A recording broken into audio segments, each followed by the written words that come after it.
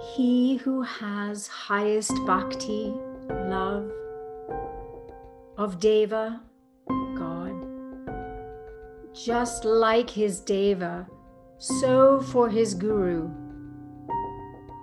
To him who is high-minded, these teachings will be illuminating.